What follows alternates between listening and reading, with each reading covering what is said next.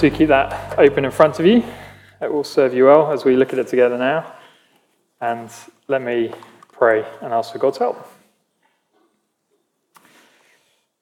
Father, thank you so much for the variety and richness and depth of your word. Thank you for how we look at letters like Romans, carefully argued thoughts, and then we see these wonderfully crafted accounts of stories of massive events. Father, through this too, please, we ask that you would teach us and reveal yourself to us.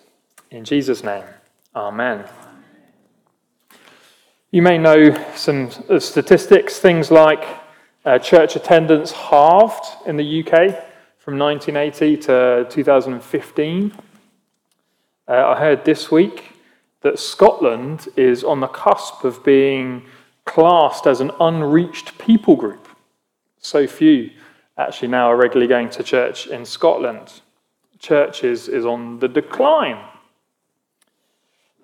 Maybe you've experienced it more personally. Maybe you've prayed for a loved one, family member for 40 years, and they've yet to show the slightest bit of interest in the gospel. Perhaps equally, maybe in your office, or your workplace, again, no one is a Christian and no one has any interest at all in talking to you about Christian things. The world is so big, we are so small, and at times I think we can fear and feel like, well, nothing's ever going to happen from a Christian perspective, from a gospel perspective.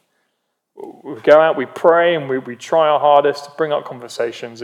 Things don't seem to go anywhere, and nothing seems to happen. And there are many reasons why we might feel like this, why it can be a struggle for us. But the book of Jonah wants to assure us, wants us to be confident in God's mercy and grace. He wants us to be confident that God is slow to anger, abounding in steadfast love, and that God has a heart for wayward souls. Again, there are many reasons which stop us from boldly going into the world, but Jonah wants to rule one out. He wants to rule out any thoughts that perhaps the reasons why we don't see as much fruit as we like, we don't see people coming to Christ as we would like, isn't because God doesn't care. Jonah wants to show us that God does care, that God loves to save people. In fact, that's why we've called this series, which is a quote from Jonah 2, "Salvation belongs to the Lord." He wants us to be confident that God loves to bring salvation to his people. And it's revealed really in quite dramatic ways through the book of Jonah. If you're not familiar with the story, in one sense I envy you. It's great to be looking at these things fresh. Now, I imagine most of us are familiar. It's one of the classic children's Bible stories. But actually, as we look at it again, we're going to see how time and again it's emphasized that God loves to save. The chapter begins, the book begins, with quite a common formula. It appears quite often through the Old Testament. It says, "Now the word of the Lord came to Jonah, son of Amittai, saying." The word of the Lord came to. This happens regularly through the Old Testament. It was the cue for God's messenger to hear the message and then set off to deliver the message. And this particular prophet, this particular messenger was Jonah. And again, just because this is a favorite of children's Bible stories, don't think that this wasn't real. Jesus referred to Jonah as a real man, a real person. He's only mentioned one other place in the Old Testament.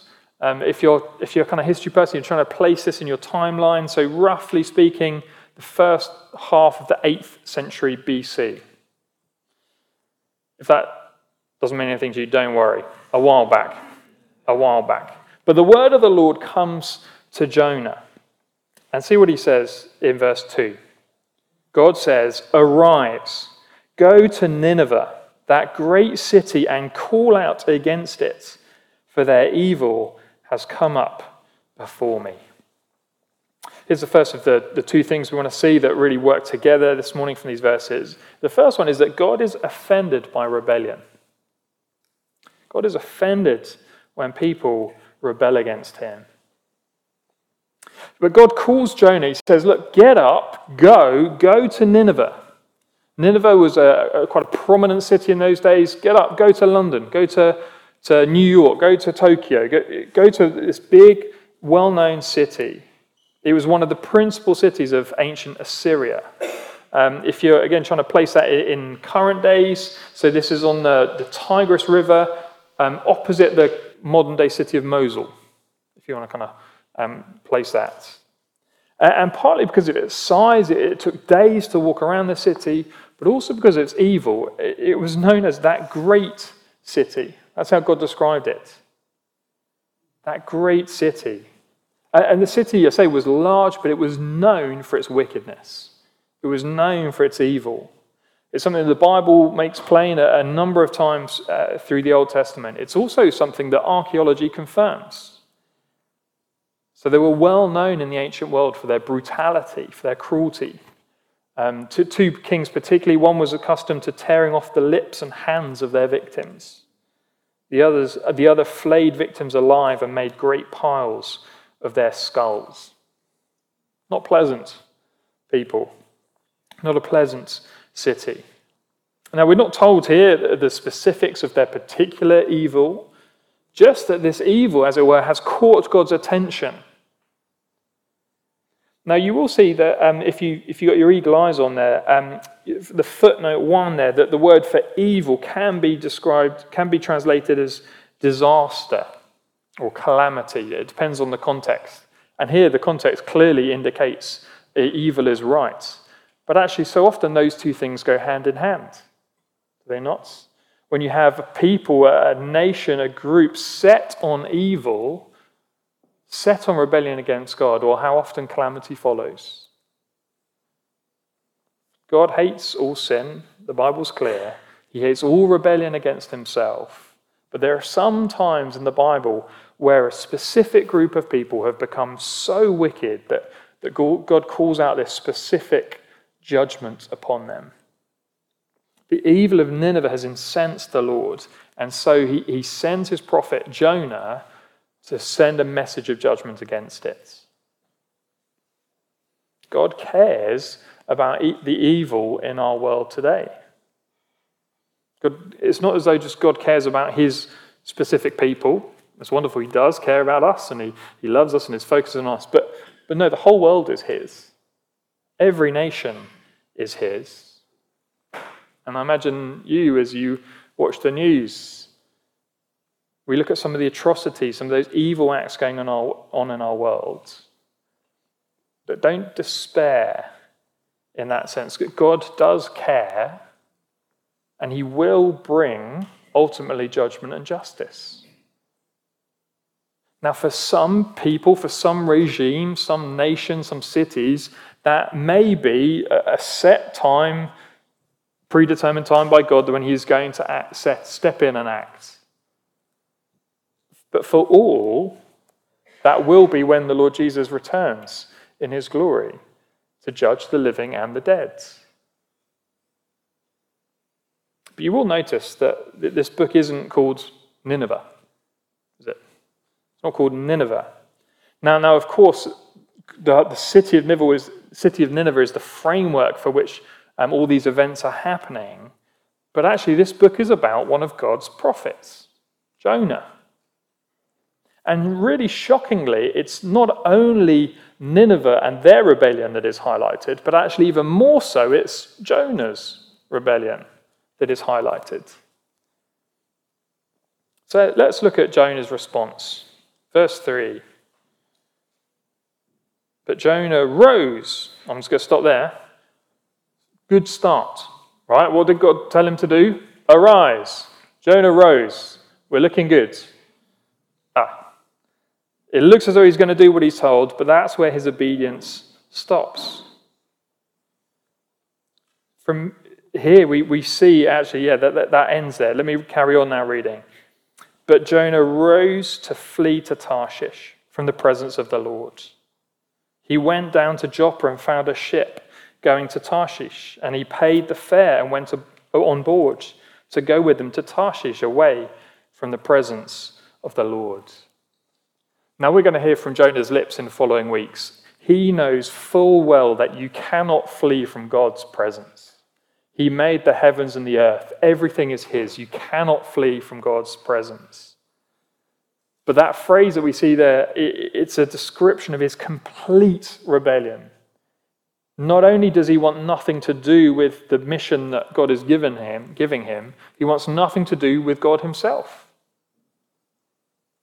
Let me read verse 3 again, and can you just spot the emphasis that's being highlighted here? He's been told to go to Nineveh. Verse 3, but Jonah rose to flee to Tarshish from the presence of the Lord. He went down to Joppa and found a ship going to Tarshish. So he paid the fare and went on board to go with them to Tarshish, away from the presence of the Lord. Now, people aren't quite sure. So I think my slides have gone wrong. Have we got a picture there? People aren't quite sure where Tarshish may be. Is there a map? Thank you. People aren't quite sure. Some people think Spain could well be. To be honest, it doesn't really matter. The point is you don't get to Nineveh by boat. Okay, Tarshish is kind of northeast from where he was. Northeast by land. No water in the way. Whereas now Jonah, he wants to go completely the opposite direction. God says go east. He's gone west. God says get on your donkey or your feet or whatever, however he would have got there. Jonah goes, I'm getting on a boat. God says go preach to the city of Nineveh. Jonah flees from God's presence. He's doing the exact opposite. Here is a definite and firm call from the Lord. There is no misunderstanding about what God was telling Jonah to go and do. But rebellion isn't rooted in ignorance. It's disobedience. Jonah completely ignored what God said. He was a man on a mission, but the wrong mission, not the mission that God gave him. Now, it's hard to imagine a beginning of a story that to the original readers would have just been so absurd, so crazy.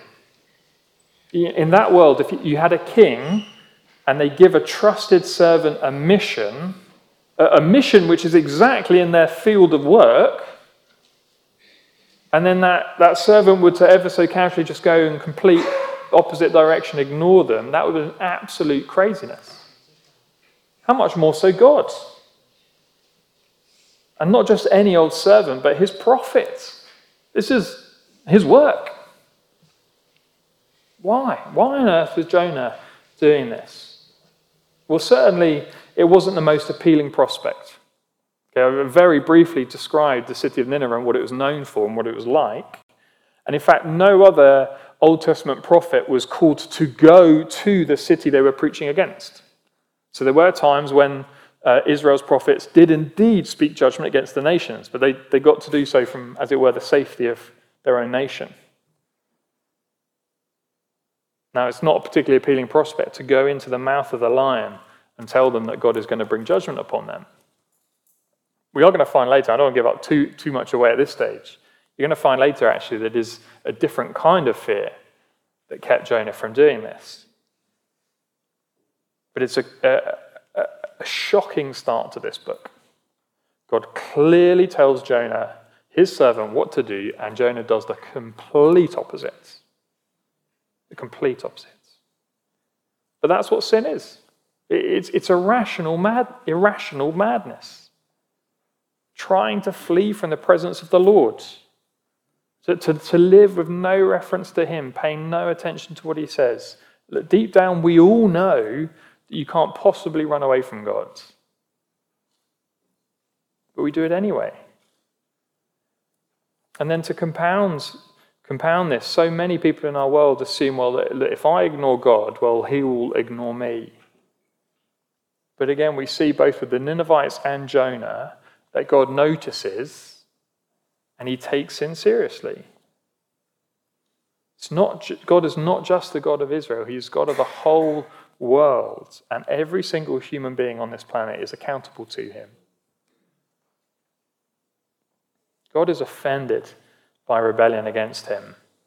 But secondly, wonderfully, this isn't all we learn of God through this book. God goes after rebels. For what happens to Nineveh, we're going to have to wait till chapter 3.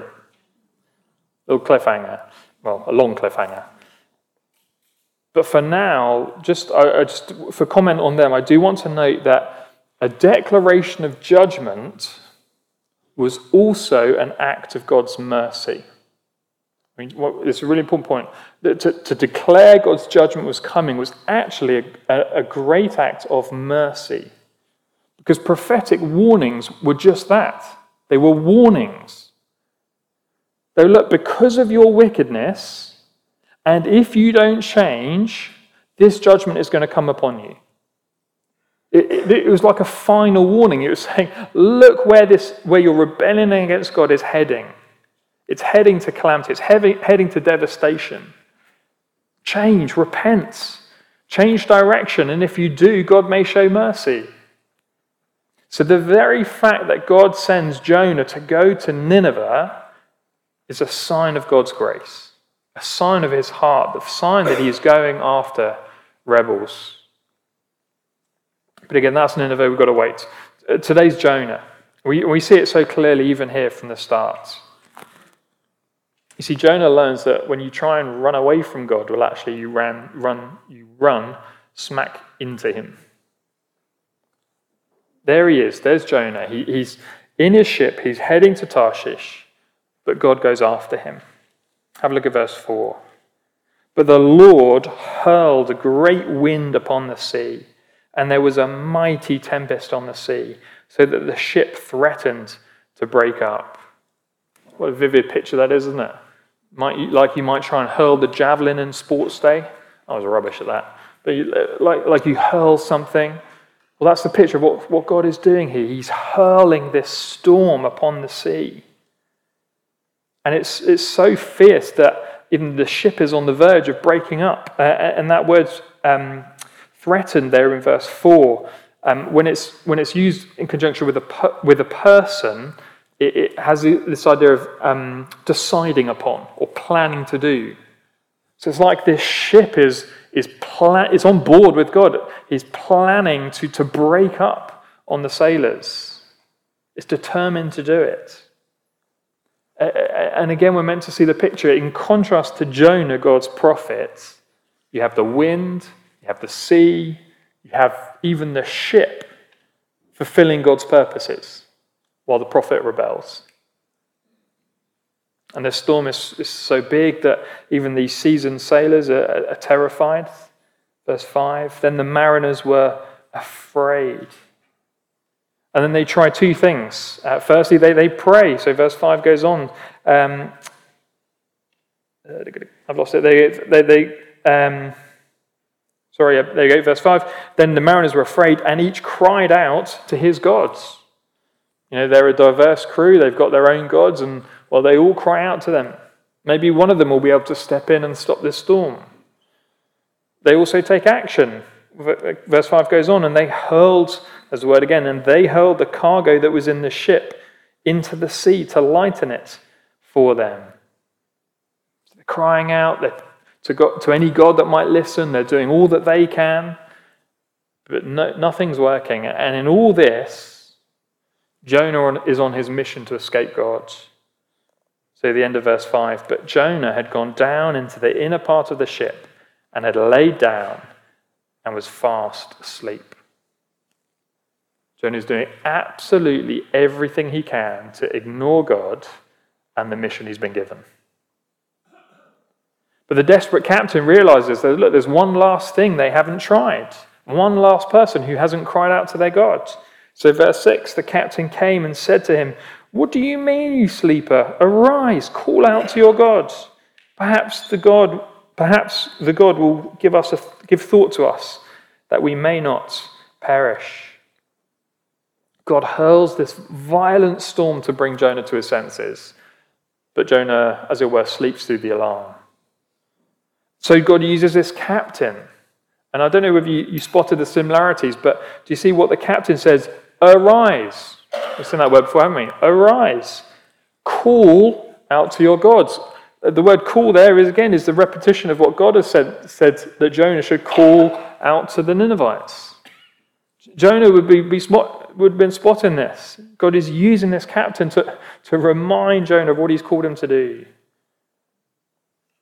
And the captain then asks the question that we're all thinking. What do you mean, you sleeper? What are you doing? What are you doing, Jonah, running away from God? Call out to him for mercy so that you don't all perish. And there's extreme irony here, isn't there? That you have this pagan sea captain pleading with a Hebrew prophet to pray to God, to pray to the Lord. It's a really sobering thing. It's really sobering to see Jonah's rebellion, but it's also really heartening to see God's grace as he goes after rebels. He hurls the storm, he sends the captain. Despite Jonah's rebellion, God is not done with him. That's who God is. God loves his sinful people too much to let them keep running forever. He pursues them. He goes after them in order to turn them back to himself. It's what God did with the Ninevites. It's what God does with Jonah. It's what Jesus did when he came, as Mark referred in his introduction. When Jesus came, he came to seek and save the lost. When at the right time, Jesus died for sinners, for rebels. The Lord Jesus sought the lost, pursued them. And that's what God does today too. You probably know the description of C.S. Lewis, and when he described his conversion, he described himself as the most dejected and reluctant convert in all of England. And he was kicking, struggling, resentful, and darting his eyes in every direction for a chance to escape. Rebels running away until God steps in, pursues them in his grace. And by his Spirit, the Lord Jesus is doing the same thing today. He is still seeking and saving the lost. And we can have even more confidence than that captain, can't we? The captain said, look, cry out to God. Perhaps the God will give thought to us. Perhaps, maybe, it's our best hope. God's under no obligation, certainly from people who have rebelled against him. But God delights to show mercy. Salvation belongs to the Lord. For those who recognize God's chasing and stop running away from him, instead turn back to him, come to Jesus, well, it's not a perhaps. It's not a perhaps. It's a certainty. He will save any who come to the Lord Jesus. And again, how do we know that? Well, because he's shown his love, he's shown his commitment most clearly and most fully. As Stella highlighted in the children's item, he's shown it in the cross. Now, as we look out on our world today, and so few, it seem to be responding to the gospel, where we feel so small and the world seems so big, and it can be overwhelming and daunting. But don't let the idea that, well, God doesn't really care and he isn't really doing anything, don't let that hold you back. No, salvation comes from the Lord. God's people, as we commission to make disciple makers, we do so confident in that God loves a lost world and is seeking and saving the lost even today. So personally come to him, and let's call others to come to him too. Now, this is only the start of seeing it, the real preview. And over the following weeks, we're going to follow through this story and see how God's heart for Jonah and for Nineveh, and indeed the sailors on this ship too. Salvation belongs to the Lord. May God drum that into our hearts and our minds through this summer. Let's pray.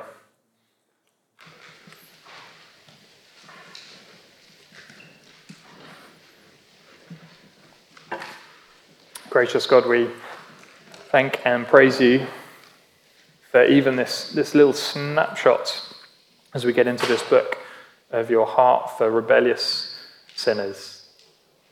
Father, we thank you that when the Lord Jesus came, he came to seek and save the lost, to search out the lost sheep. We praise you that he's still doing that today. And as we look at the book of Jonah through this summer, please again, would our hearts be drawn to you? Would we see you more rightly and fully? You'd encourage us in the work that you have for us. In Jesus' name, amen.